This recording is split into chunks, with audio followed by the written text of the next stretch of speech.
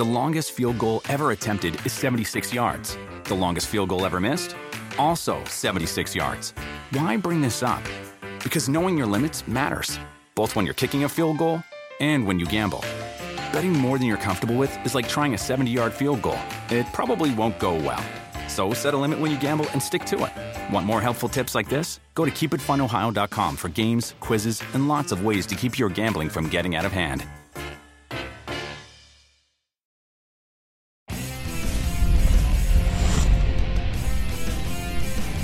It's PFTPM, and it's also Chris Sims Unbuttoned, the Joint Mega Picks podcast for Week 8. We do it every Thursday. Christopher, we just wrapped up PFT Live a little while ago, but I always get a nice shot of adrenaline when it's time to sit down and make our picks straight up against the spread and best bets. And I'm driving the bus this week by a narrow margin. Waffle thin. I won last week. Here we go. Straight up. I was 11-3, but you were 12-2. Well done, Christopher. Against the spread, I was 7-6-1. You were 6-7-1. And I got the edge.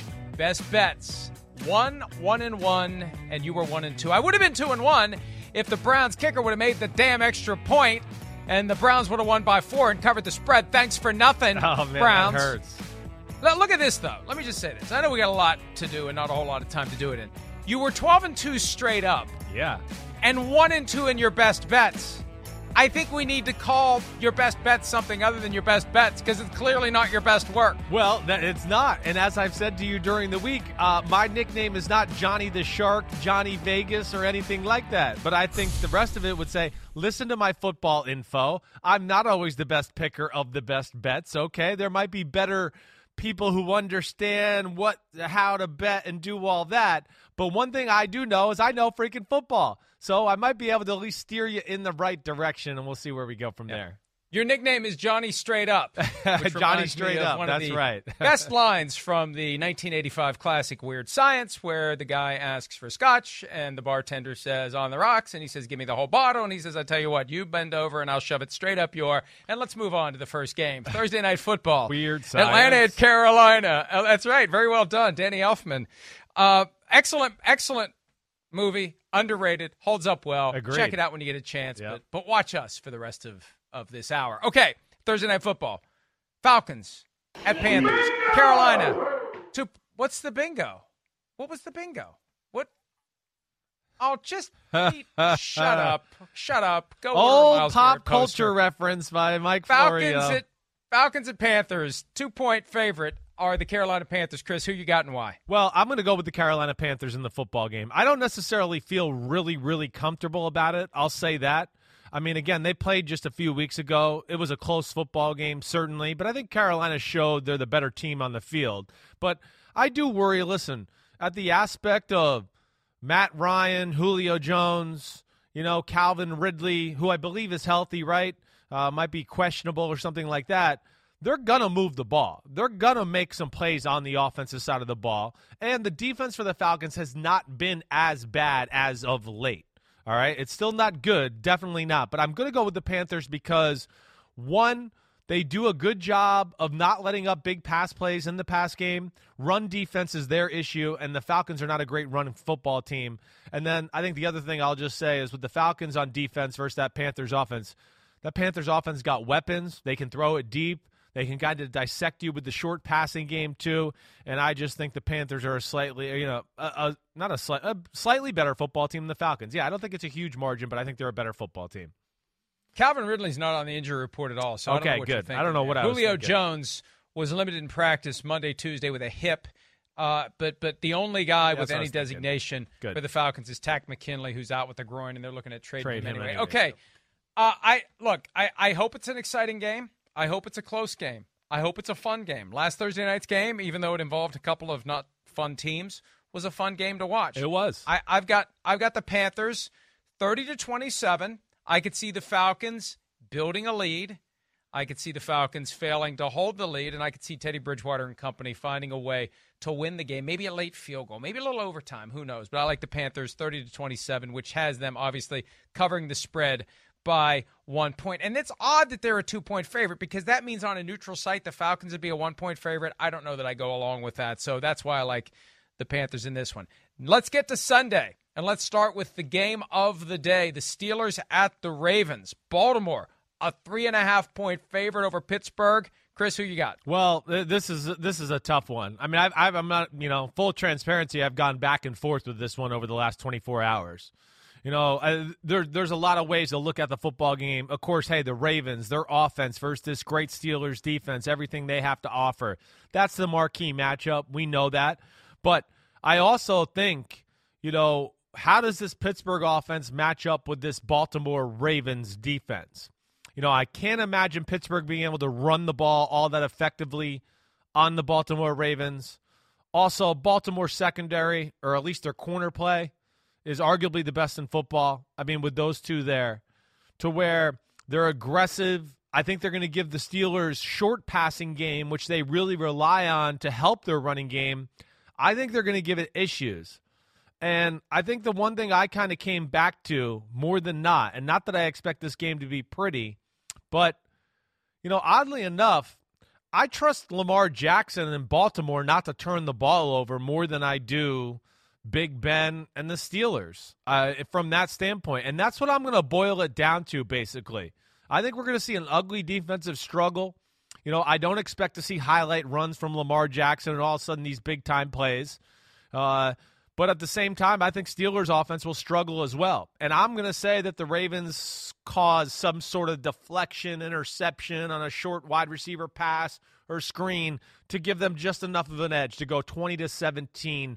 Ravens off the bye week. They know how big of it a game is. Maybe Pittsburgh's feeling themselves a little being the only undefeated team in football. I'm going to go with the Ravens. Yeah, and look, I see it similarly to you. Yeah. But at the end of the day, I've learned the hard way not to doubt the Steelers. Yeah. I learned it 2 weeks ago in the Browns game, and then I rode the Steelers bus last week, and it paid off for me. I am not getting off the bus now. This looks like, for a normal team in a normal year, this looks like a game the Steelers should lose, right? They're 6-0. At some point, the bubble has to burst. They're going to Baltimore. It's the toughest game left on their schedule. Frankly, don't take my word for it. Go look at their schedule. This is the toughest one left. Everything lines up to the Ravens winning. 2 weeks to get ready for the game. Steelers at some point. It's inevitable. They're going to get out. No, look, this team, I think, each week is gaining more and more confidence. This is the most balanced Steelers team that we have seen in decades, not just years, but in decades. To have a strong offense and a strong defense at the same time. Lamar Jackson, as we pointed out during PFT Live, has only faced Pittsburgh once in his career as a starting quarterback, had a cameo appearance during his rookie year. I think they're going to come after him. Yeah. They're going to when he runs the ball, they're going to treat him like a running back, like they did with Carson Wentz, like they do with any. Look at Ryan Tannehill. He got blown up, sir, last week by Vince Williams when he dared to cross the line of scrimmage with the ball.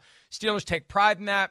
Last year, when they played in Pittsburgh, first game of the year, not first week of the year, but the first time they played each other, Steelers lost barely in overtime without Big Ben. Even though it's in Baltimore, I like the Steelers in this one, 27-24, which means obviously they cover since they're the underdogs, but I like them winning straight up as well, Chris. Yeah, I mean, I could see the game going your way too. I don't. I have no feel for this. Well, this will not be a best bet for me. I don't. Not that I don't have a feel for it. It's just that I think they're very evenly matched. It's. I hear what you're saying. Hey, you want to hear something really more important?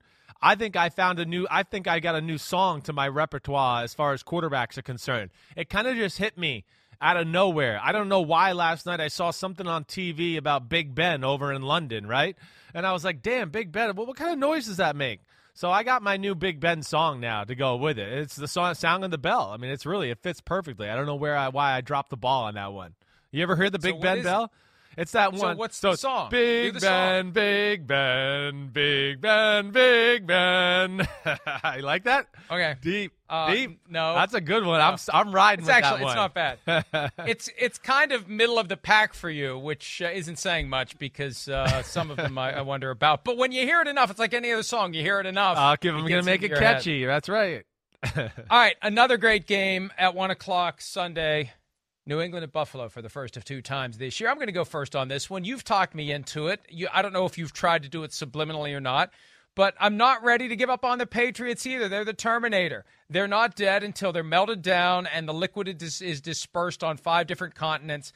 The Patriots, as you've said correctly, can run the ball and stop the run. The Bills can't run the ball or stop the run. It puts pressure on Josh Allen, who I think is doubting himself through 2 losses and the inability to dominate the Jets this past weekend. Stephon Diggs is starting to show some signs of frustration. You put Stephon on Stephon. Maybe the Bills version of Stephon gets a little upset, acts out a little bit. Maybe things go off the rails for the Bills. I'm taking the Patriots.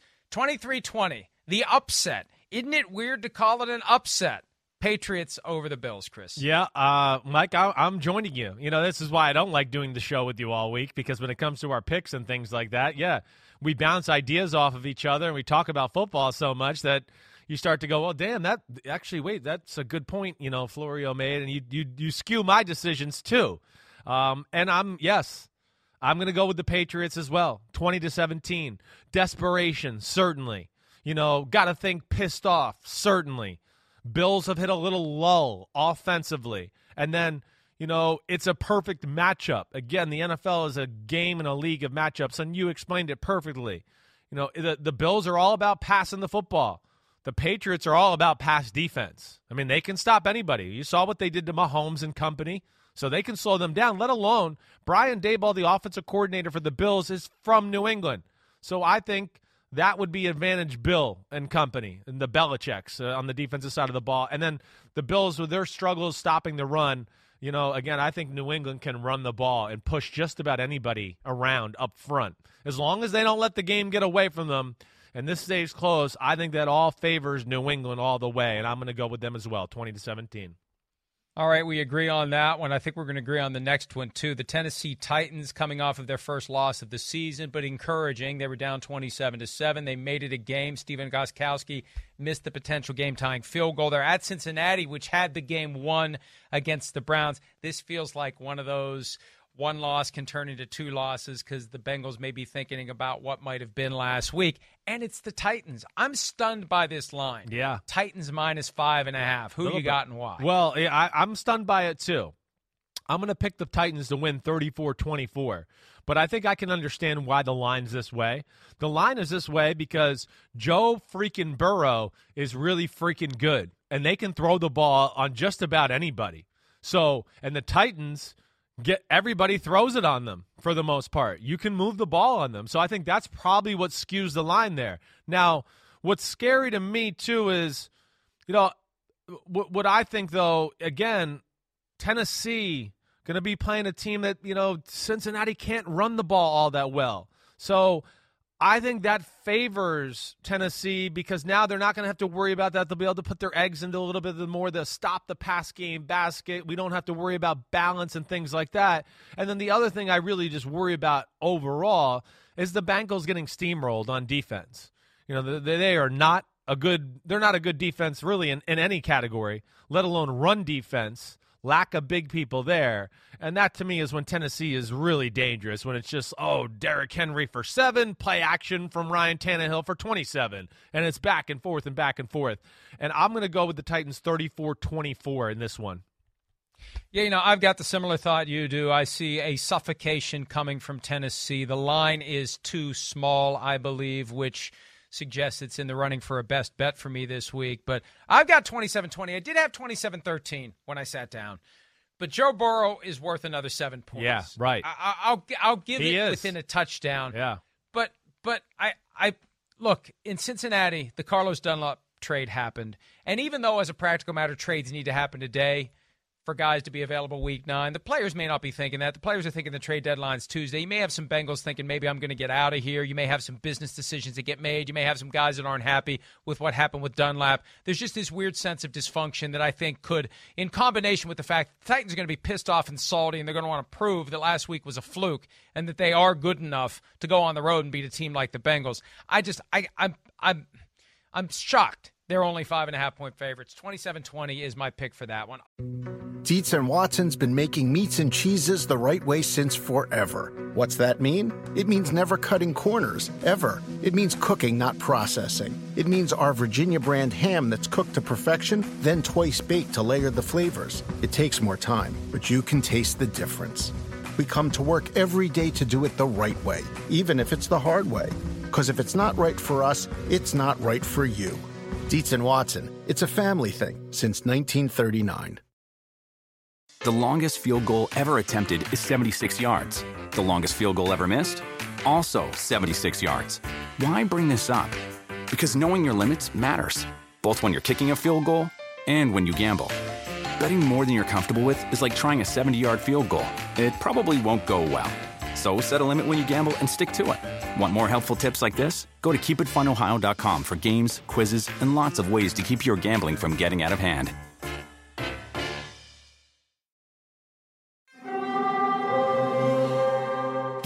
Hear that? It's the call of the Crave. And when the Crave calls, you know what to do. Try the $5 Bacon Bundle.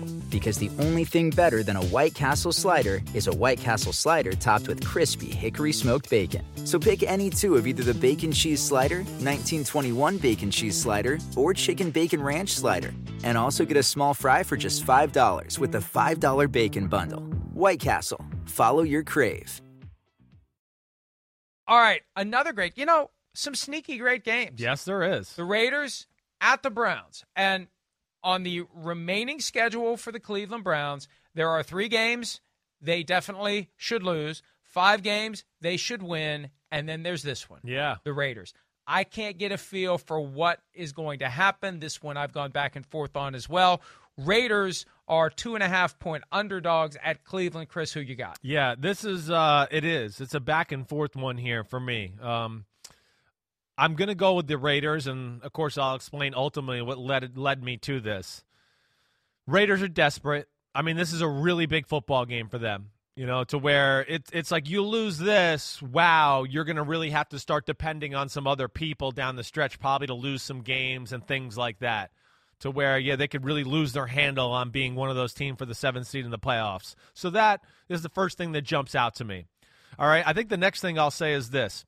The Browns' defense versus the Raiders' offense. Hey, the Browns have a good front four. We know that. There's no doubt about it. But the Raiders have a really good offensive line, and they got to practice this week. So I think that takes away the Myles Garrett pass rush and all of that advantage the Browns' defense has. And they have to worry about that run game of the Raiders, which is real.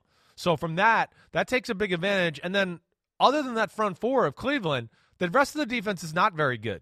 And I think that, it's pretty predictable scheme-wise. Gruden, some of the weapons they got, his creativity, their offensive line, I think they're going to move the ball in this Browns offense. Now, the Browns defense, excuse me. Now, the Browns offense versus the Raiders defense, I worry about the Raiders defense too. But I'm going to give them a little hope from this angle. The Browns offense is not very intricate and really creative pass-wise, right?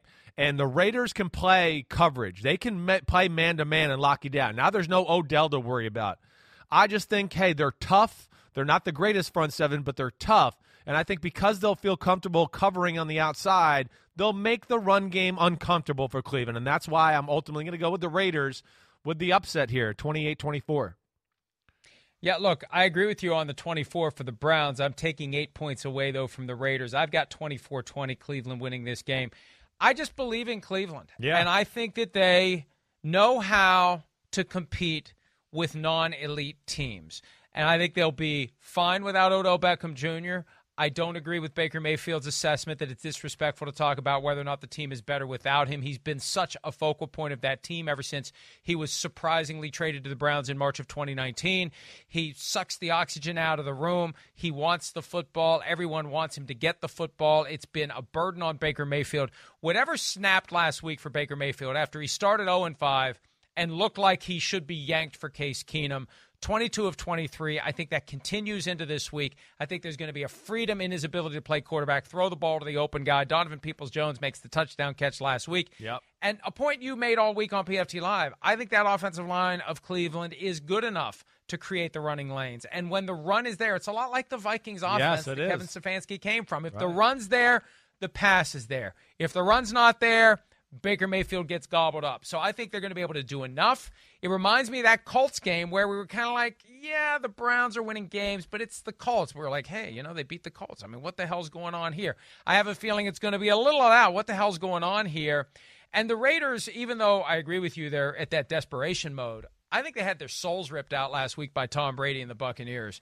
And I think that we're maybe starting to see, with all the stuff that's gone on with COVID and that just that stupid false bravado by John Gruden, I think they're maybe teetering on the edge of having it fall apart. Yeah, I think it could go either way. It could go, wait, let's rebound.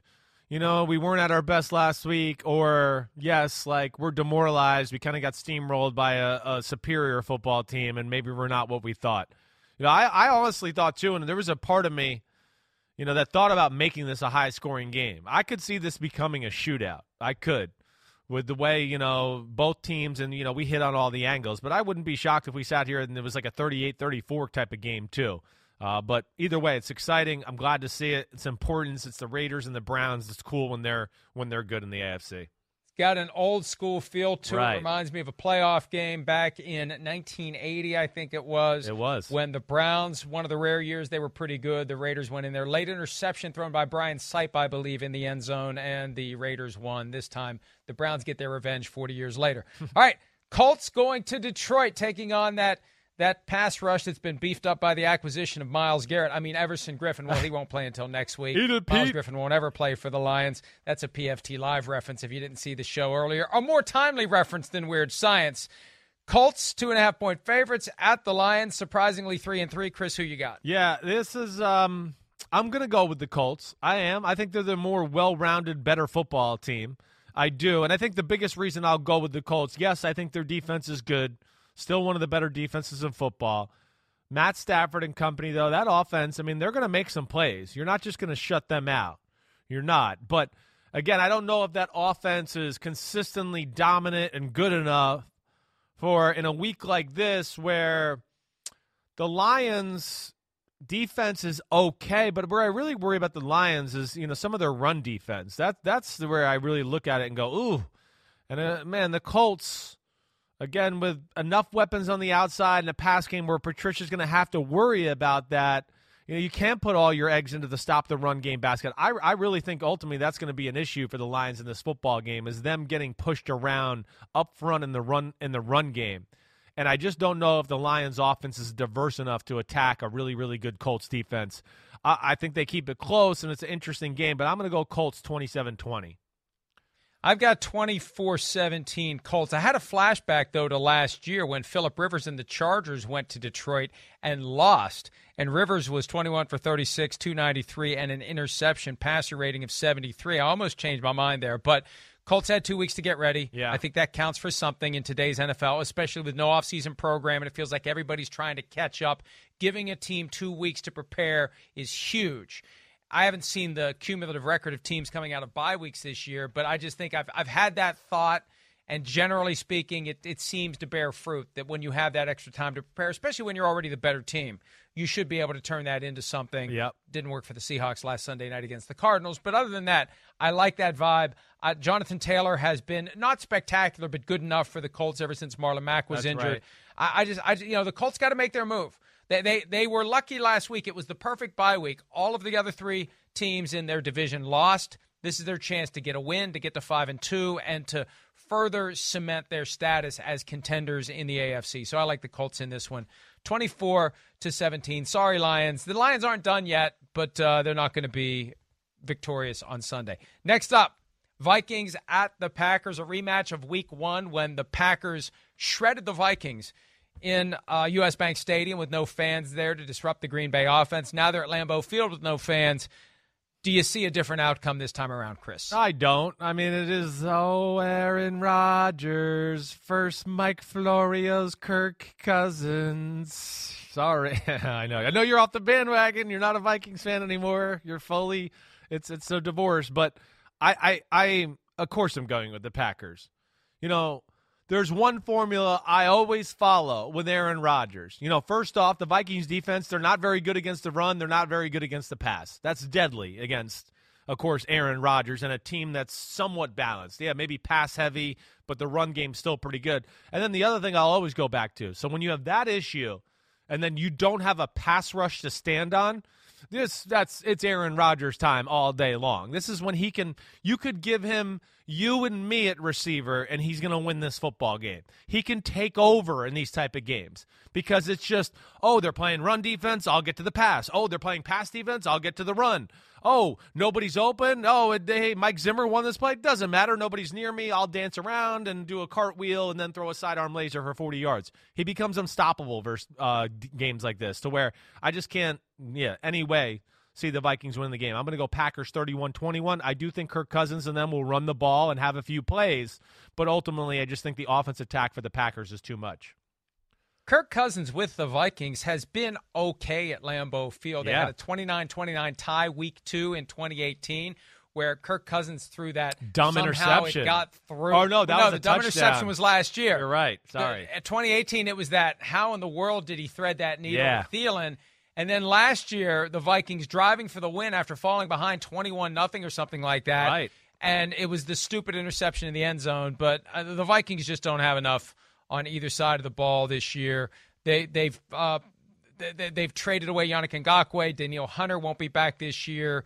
I just feel like this team, maybe they'll get a few wins later. They're not going to get one at Lambeau Field, not against a Packers team that is trying to hold on for that number 1 seed. They're in the running for it at 5-1, and they need this win, and they'll get it 34-17. I'm surprised the spread's only 7 points. I think the gap between these two teams is more significant than 7. I think what's got to scare them is the Vikings run game. I think that's what's got to scare like Vegas a little bit. They probably look at it and go, wait, the Vikings might be able to be, run the ball, keep Rodgers on the sideline type of thing maybe to where that works out that way. I don't think that'll happen, but I think that is probably the one scary aspect if the Vikings were to keep it close or maybe even pull off some type of upset. And here's the other thing, too. If Devontae Adams is ripping up the Vikings this time, I'd like to think they'll try to double him. The problem is, who do they have to double him with? Okay, Jets-Chiefs, 19.5 points spread. 19.5 point spread. Who you got? Sometimes when there's this would be the all-time New York Jets pick, the upset. But I have a feeling you're taking the Chiefs. I mean, do they cover or not? Yeah, I mean, I'm taking the Chiefs and I'm taking the cover. Sometimes when you just, you got a big wave coming in, you just got to ride the wave and go, damn, I don't know, it's big, but I'll take it. It sounds good. I don't give a damn. It's 19 points. The Jets stink. The Chiefs have a defense that can shut you out, especially in offense like the Jets. That's not schematically creative, has no talent anywhere. And then I think Greg Williams and them might be a little bit of a pain in the butt for the Chiefs offense for a little while. But, I mean, it's only a matter of time before the dam breaks there. I think it'd just be a slow, ugly, dominant win. I went 27-6 Chiefs to be nice. I mean, I don't know. I could see a 27-3, 34-3, whatever. I think the Chiefs win and win easily. I got 38-17. Same idea, though. We both have them covering. All right, last game in the 1 o'clock Eastern time slot on Sunday. The L.A. Rams at the Miami Dolphins. Tua Tagovailoa, lefty getting his first start. And, oh, by the way, the video you sent to us earlier as you were grabbing some coverage off of ESPN. Yeah. Last left-handed quarterback to win their first start in the NFL was Christopher Sims in 2003. Can you believe that? Can you believe that? I mean, that is unreal. It really is. That's some stat. And I don't give a damn it's me or anything. It's just it's amazing that how few lefties have had a start, and the fact that nobody's won in 16 years in their first start as a lefty, it's insane. So we'll see where this goes. So who you got in this one? Does Tua match what you did in 2003? Yeah. I mean, it'd be tough for Tua to live up to that. I mean, come on. I was carving up the Saints that day. I actually ended up getting hurt that day and having I hurt my shoulder. Yes, so that was fun. All right, but I think this is going to be a close football game. I can't pick Miami and Tua in his first start ever. I just can't. The Rams' defense is damn good. They don't give you anything easy. So because of that, I just can't go with the Dolphins, and I think their offense will struggle moving the ball consistently all day long. Now, I do think the Dolphins' defense will hang in there versus this Rams' offense. I think Flores has the right personnel and scheme to slow down McVay's tricks and everything he does that way, and they'll make life hard on them just like the Bears did last week. But I just think ultimately still the Rams are the better, more complete football team. They'll win a tough, hard-fought game. I'm going to say 24-16 Dolphins. I mean Rams, excuse me, 24-16 Rams. I got the same margin, 8 points for the Rams, 28-20. I agree with everything you said. Even though the Rams, should we be concerned about that? Traveling cross-country on a short week, does that matter at all? Well, it does. It does matter. But, other than one game in the McVay era, I've never seen them not show up for a game and be ready to play ball. The Ravens last year on that, what was that, a Monday night game? Monday night. It's the horrible. only game ever I saw the Rams go, wait, they're not going to, keep this close? Like, what? That doesn't happen, so I would be shocked. They have the type of coach and players and alphas on that team to where they always show up. All right, that's it for the 1 o'clock games and the Thursday night game. Let's take a break. When we return, the 4 o'clock late afternoon starts for Week 8 of the 2020 season. It's the Joint Mega Picks podcast, PFTPM. Chris Sims Unbuttoned. We'll be back with that right after this.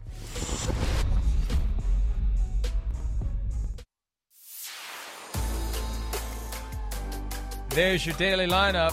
NBC Sports Channel on Peacock. It begins with PFT Live, then the Dan Patrick Show, Rich Eisen, brother from another, PFTPM. Safety Blitz on Mondays from 6 to 7 Eastern, and Chris Sims Unbuttoned Tuesdays through Fridays, 6 to 7. And you get on the board twice. I strenuously object. I got another slot there. Where's my picture the second time? Well, I don't know. I object. Well, my second picture, I don't necessarily love it. So if they want to put my Chris Sims Unbuttoned logo there, just like your PFTPM, I'll be perfectly happy. That was a long time ago, shaggy haircut. I don't like that look. I like this look. I'm going to get this freshened up tomorrow. I got to get it done. I want the Roger Goodell evil twin photo of you on that board somewhere. Shut up. Okay, and this is where we point out that all odds in this program are provided by PointsBet Sportsbook, the official sports betting partner of NBC Sports. 4 p.m. Eastern games. Let's get to it. Chargers -3 at Denver with an over-under of 44.5. Chris, the Chargers won by 10 last week over the Jaguars. The Broncos look like crap against the Chiefs. Who you got? You know what? I'm going with Denver. I am. I know. I think it's, again, though, a matchup that fits them. I do. I called this Broncos defense average a few weeks ago. They kind of crapped on me on social media when they beat the Patriots. They played good that day. I get it. They played good last week against Mahomes and company. It was the other aspects of the football team that really struggled, and the Chiefs got ballers all over the field. But I look at it like this. The Chargers are a big play football team. They can't run the ball. They don't really have a short to intermediate pass game. It's Herbert making unreal throws. I just don't think Vic Fangio is going to give those type of opportunities. The Broncos will play it pretty conservative on the back end. To where you're not going to get a lot of deep shots down the field and do those type of things. And because the Chargers can't run the ball, I just think that favors the Broncos even more to go, wait, why do we want to crowd the line of scrimmage and give this guy who might be the best deep ball thrower in football already a chance to do that? And on the other side, too, the Broncos offense, certainly nothing great, but neither is this Chargers defense. And last week I know it was struggle, but 2 weeks ago against the Patriots, the stats aren't going to say great things, but Drew Lock made a lot of big-time throws. And we're seeing you can move the ball on this Chargers defense. The Jaguars did it last week, so I'm going to say the Broncos find a way to win this game kind of ugly, 23-20. That's gutsy because, look, yes, they beat the Patriots. Yeah. I just think the Chargers are so much better than their record suggests, and I think that's influencing the line here at only -3. I think the Chargers are capable of winning games by 7 to 10 points or more, and I think as Justin Herbert gets more and more comfortable, and yes, it was the Jaguars last week, but I feel like he's reaching a higher level of performance. He is. I feel like the Chargers are gaining confidence, and they recognize. They start stringing some wins together. Maybe that 7 seed is there to be had. Maybe the 6 seed is there to be had. They're the second best team in that division, even though the Raiders have the better record for now. I like the Chargers in this one. I like the Chargers to win by a touchdown. I've got 30-23.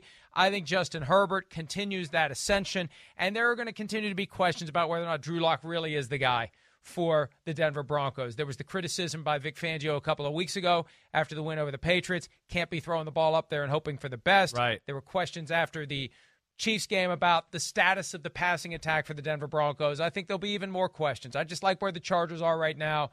And I look, and maybe it's my my infatuation with Justin Herbert. I understand and this idea that the Chargers are better than the record suggests. I just think this is an opportunity for them to go out and kind of get some balance back into where their record should be in light of where they are as a team. Mike, to your point with Herbert and everything you said, it's right on. And I would feel better about the Chargers if they would just go and let Herbert go. Let it go, like Joe Burrow and the Bengals.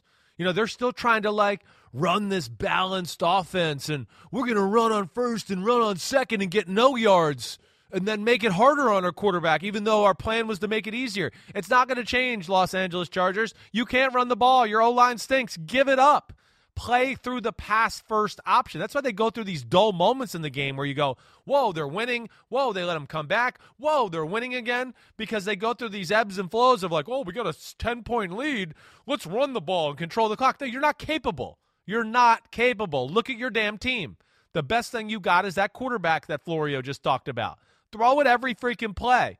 Then maybe the run game will open up. That's where I don't trust them. I think they'll play into the Broncos' hand and still to be balanced and do that. And Fangio will just kick the crap out of him. That's where I don't trust it, but I love Herbert. By the way, 1 week after there was a snow game in Denver, the high 57 and sunshine. Crazy. Indicative of how crazy things can get in Denver when it comes to the weather. So the Chargers won't have to worry about anything like that this week. Next up, Saints, -4.5 at the Bears, over under 43.5. Chris, who you got? Well, I'm picking the Saints. The Bears defense is scary. There's no doubt. I don't think that any way the Bears can win this game, though, unless the defense scores touchdowns or at least sets the Bears offense with some short fields off of turnovers. I just don't see any other way. I don't. And again, I have a hard time believing that the Saints will do those type of things and make those mistakes. They're balanced. They have a very good offensive line. They will not be overpowered by that Bears front seven. It's mainly a lot of zone coverages with the Chicago Bears. Sean Payton and Drew Brees can pick apart zones better than anybody in the history of football. So I look at that. And then I still go over to this Saints defense, all right? Saints defense is good. They mess up 3 or 4 plays every game to let up big plays. Even statistically, it doesn't make sense. They're their 7th best defense in football as yards are concerned, but they're letting up 29 points per game because it's always a big play. Well, if there's one team that can't make a big play, it's the Chicago Bears, okay? So I don't expect that to happen in this game. I think that the Saints are going to suffocate the Bears in this. It'll be death slowly, 24-13 Saints. Oh, my gosh. Now, that's not – it's not scoregami-type score, but that's the exact same score I have. Is that right? Exactly. Yeah, okay. 13. Yeah, that's wow. It's not that's crazy that we picked that type of score for this game. But all right, so you see it's kind of unfolding the same way. Exactly the same way. And maybe I'm being charitable in letting the Bears score 13 points. Maybe the 7 comes from the defense again and the 6 comes from the offense, and that drove Matt Nagy crazy last week. I just feel like the Bears are caught in this vortex where they can't figure out their offense. The offensive line's bad. What do you do? It's what Nagy said after the game Monday night. It's not like you can say, get rid of this guy, get rid of that guy. Who are you going to replace him with? Right. What can you do to make a bad offensive line better on the fly? So you coach him up. You try to figure it. But here's the problem. At some positions you can say we're only going to do the things that the guy does well. Offensive line, the flaws are obvious. Yeah. And the opposing defense is going to exploit them through a film study, Chris, so it's not like you're going to get better. No, exactly right. And the coach does nothing creatively to give the offensive line ever any advantage. The Bears they have 3 run plays in their offense. It's as simple as it gets. So, yeah, for guys like Dennis Allen and Sean Payton, when they look at the Bears offense, they're going to be able to break it down in 4 seconds. Last year they played each other. I know last year was last year, but the Bears couldn't piss a drop against the Saints defense. That game was 36-10, and it was over with Teddy Bridgewater. The Bears got 2 late touchdowns. I just think that, to me, that's stuck in my mind, too, as a point of oh, wait, no, the Saints know this offense. They know how to shut it down, and I have a hard time thinking the Bears are going to make a whole lot happen. And on that note, we'll see if the 49ers and the Seahawks either can piss a drop defensively. That's a new one for me from you. But since you said it, I'll say it. Seahawks 3-point favorites. Couple of great games last year, a classic Monday nighter, a classic Sunday nighter to end the regular season. This year, the Seahawks, the better record, the 49ers coming on. How do you see it playing out? Yeah, this is I don't know what to go with this. Oh, that's anytime it's your guy Kyle Shanahan and you start like that tells me you're thinking about picking against him. I have. I've been thinking about picking against him. I feel a little bit like the Ravens Steelers in this one, where the last 30 hours I've kind of gone back and forth both ways. I'm going to go with the San Francisco 49ers. I'm going to go with my guy Kyle Shanahan. I am. First off, he's on fire right now. I mean, really on fire with what he's calling in the game as far as pass game, run game, screens. I mean, it couldn't be easier for a quarterback to play for him right now. Literally, I think you and me could go there and we'd put up good stats, because all we'd be asked to do is make 3 throws a game, and then everything else is screens and speed sweeps and everything like that. Seahawks defense, we know, is not good. I am worried about the injuries at running back a little bit. I am, and Deebo Samuel not being there. But I think the fact that the Seahawks defense is still just so bad and not good in either area, really, to where I have a hard time thinking Shanahan won't be able to expose them to a degree. I really do. Run game, pass game, whatever it may be. And then the 49ers defense, I think, has got it back. And I'm going to go with them to make life hard on Russell Wilson. And I can't believe it, but I'm going to take the 49ers in an upset, 27-24. I am. I don't feel good about it. It ain't going to be my best bet. But this is one I'm just going with my gut, and I'm going to go with my buddy and his offensive genius. Yeah, look, the Seahawks are at home, and they're not going to have the 12th man there, but they need this one after losing to the Cardinals. They need to find a way to right the ship. They're going against a defense not nearly as good as it was last year. I mean, that's what I'm looking at. Yes, the Seahawks defense isn't as good as it's been in recent years, but the 49ers defense, with all those injuries, I think that Russell Wilson will be determined to find a way to rectify what went wrong last week for him against the Cardinals. More use of DK Metcalf.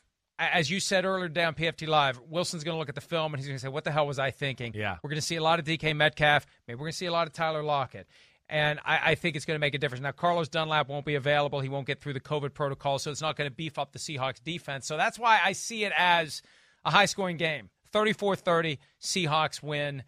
And look, I'm as confident as I was about the Seahawks winning last Sunday night, and they ended up not winning. But it was a fluky game that they should have won. That's the problem with the Seahawks, is just you feel every game is going to come down to the end. And, fluky endings could be something that they have to see every now and then, because, man, when you're just playing a game to come down to the last 2 or 3 plays always, it's hard for it to always work out in your favor in the NFL. So, yeah, interesting matchup, certainly big-time playoff implications in this one for that one. Yeah. Quick break. When we return, the Sunday and Monday primetime games from Ben DiNucci to Tom Brady. We'll talk about those next here on PFTPM and Chris Sims Unbound.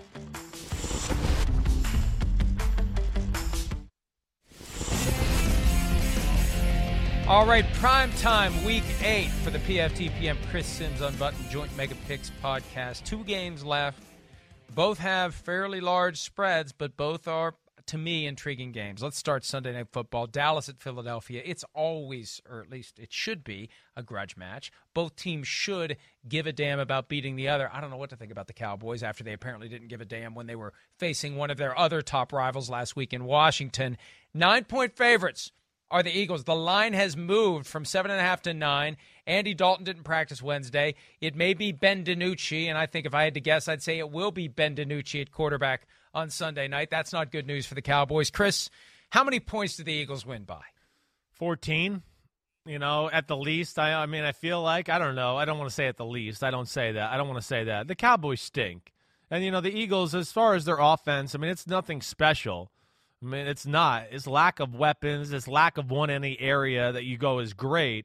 But Carson Wentz still is a playmaker, and they still have a decent system to where they'll be able to pick apart this crappy defense, let alone even the Eagles should be able to run against this football team too. So I just look at it that way and go, yeah, it might not be big plays and just blowing the Cowboys defense off the field, but it would be like, just slowly but surely, Wentz will pick them apart and scramble and then extend a play and make it happen that way.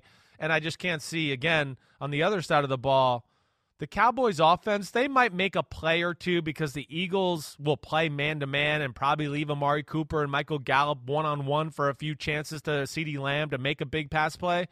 But ultimately, the Eagles defense is the better unit. The Cowboys are not a balanced football team anymore. They can't rely on the run at all. And I just think that all favors the Eagles. Their pass rush will tee off, all of that. So I go Eagles 24-10.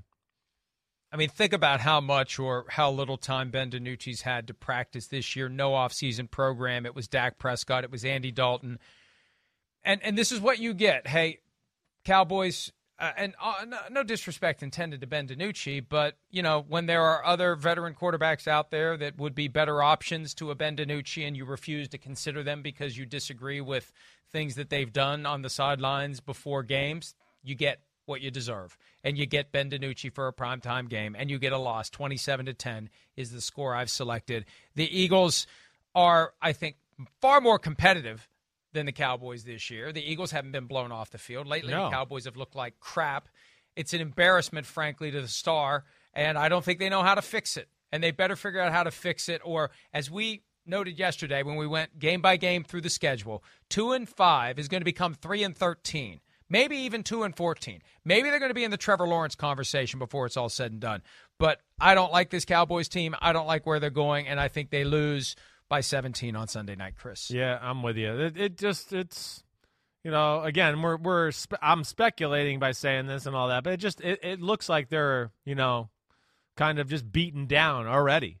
Just the way they handle stuff. The way Mike McCarthy even seems in the press conferences, it already seems like wide-eyed, flustered, I'm on defense, let me figure this out. And that's where I don't have any hope for the Cowboys either.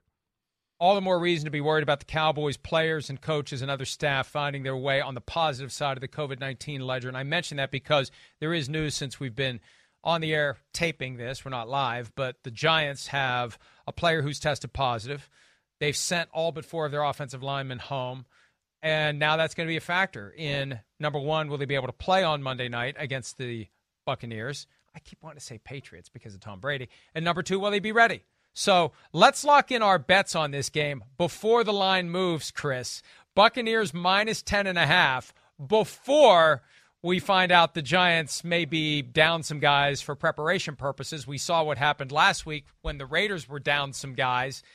I got the Bucs 38-16. Lock it in while it's still 10.5 because I think it's going to be 14 before you know it. Yeah, well, I like that. Hey, the Giants' defense, I think, can maybe make it a little tough on Brady and them for a little bit, but ultimately there's just too many weapons there. But really the big concern is the Giants' offense versus the Bucs' defense. I mean, that offensive line is going to get steamrolled by that Buccaneers defense, and they're very talented. I just don't know. I don't have any trust there. I'm going Bucs 31-17, and probably was nice to the Giants there. Probably should have gone 31-14, maybe even 31-10, but I'm going Bucs all the way.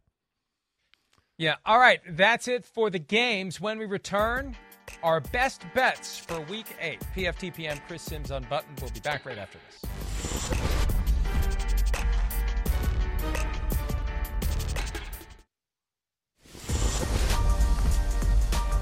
We've gone through all of the games. Out of 14 contests this weekend, Sims and I disagree on 4. I've got the Steelers. He's got the Ravens. I've got the Browns. He's got the Raiders.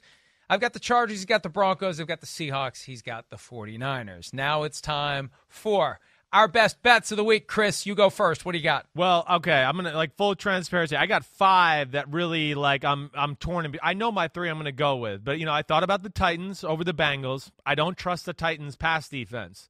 I don't. So that's where I can't go. I think they win the game. I just don't know how much they win by. All right. The other one I thought about was Rams-Dolphins, but I'm a little worried that the Dolphins and Brian Flores will make it real close and their defense will shut down McVay and Goff to where I'm just not sure how much the Rams win by. I guess I'm a little scared there. So my first one is I'm riding the points. I'm going with the Chiefs. Yes, I am. I know what the Chiefs are. I know they're a defense that can shut you down and make plays themselves. And, yeah, the Jets stink. I mean, they have a hard time moving the ball against anybody, let alone the Chiefs' defense. And, yeah, there's respect for that Jets defense, but come on, this is the Chiefs' offense who's showing they can do a lot of different things now. So I got the Chiefs winning that one 27-6, and I think it'll probably be more. The first thing that I do when I look through the games and the lines, I look for something that just viscerally jumps off the page as this is out of whack. And for me, the first thing I saw that jumped, and some weeks it doesn't happen. When it does, I grab it and I don't let go. Titans only 5.5-point favorites at Cincinnati. Are you kidding me? Now, I picked the score 27-20 just to be kind of nice to Joe Burrow because I'm a big Joe Burrow fan, but the Titans are covering that spread. Lock that one in. Watch now, the Bengals are going to win straight up. The Titans are covering that spread, 5.5. Bad spread, Vegas. Take the Titans and run. I know. I just chickened out. I get scared that Joe is going to throw the ball all over the place on them, and the game will be, somewhat close, like the Vikings-Titans game that shouldn't have been close earlier this year. I got scared. So good for you to have the guts to do it. All right, my next one, I'm going with the Saints over the Bears. It's only 4.5.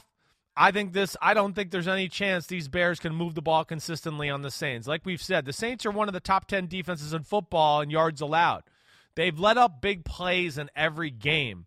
The Bears aren't capable of big plays. I don't think the offense is even going to challenge the Saints in some of their defensive rules to expose them that way.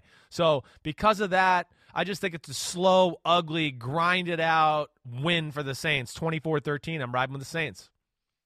I'm taking the Green Bay Packers, giving 7 to the Minnesota Vikings. The Vikings, in my estimation, have given up on the year, scholarship year. Maybe they never were all in on it anyway. It's a weird year. Everybody got paid. Next year is the year that they'll buckle down. And the Packers are not going to let up on the Vikings just because the Vikings aren't having an up year. They will pummel them every chance they get. I've got the Packers winning that game 34-17. The spread's only 7. Give me Green Bay. Yeah, okay. That's another one I thought about. I'm just chicken. I'm chicken. I'm scared of the Vikings in the run game and all that, and they might just make it a little closer. So, man, I'm going to be really pissed if you hit on those two and I chickened out and didn't do it. All right, I'm going with Brady and the Bucs Monday Night Football. I am. Yeah, I know the Giants have had a lot of extra time and all that. It's just not a good matchup for the Giants. The Buccaneers are the best team in the NFC. I think they're only just going up. I don't think they're going to fall asleep at the wheel here with the Giants. The Giants offense, I can't imagine them having much life here against this Bucs defense. That's awesome. And Brady and everybody, they're pretty much unstoppable. They can do whatever they want on a given week. So I have Bucs winning 31-17, and I'm going with them. You know what? I'm joining you. Last week, we had the first 2 spots on the slot machine where we matched. It was on the third one that we didn't. This week we match on number 3. We both like the Buccaneers to win the game and cover. Should we have a backup game? Should we have a 4th game in the event that they don't play Bucs-Giants? What do you got? All right, if I have to do my backup game, I will go with thy Aaron Rodgers in there and pick that. If the Giants come down with COVID and all that, I'm going with the Packers. My backup will be the Saints over the Bears. So we've got some overlap in the event that the Buccaneers-Giants game does go away. So that's it.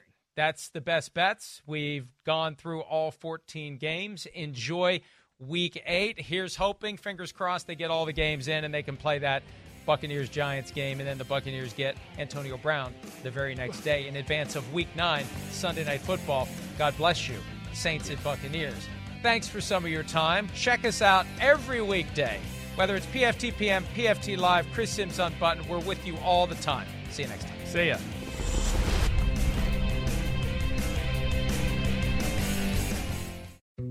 Dietz & Watson's been making meats and cheeses the right way since forever. What's that mean? It means never cutting corners, ever. It means cooking, not processing. It means our Virginia brand ham that's cooked to perfection, then twice baked to layer the flavors. It takes more time, but you can taste the difference.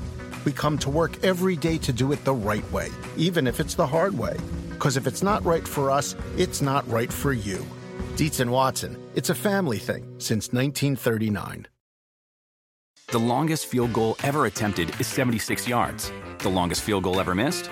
Also 76 yards. Why bring this up? Because knowing your limits matters, both when you're kicking a field goal and when you gamble. Betting more than you're comfortable with is like trying a 70-yard field goal. It probably won't go well. So set a limit when you gamble and stick to it. Want more helpful tips like this? Go to keepitfunohio.com for games, quizzes, and lots of ways to keep your gambling from getting out of hand.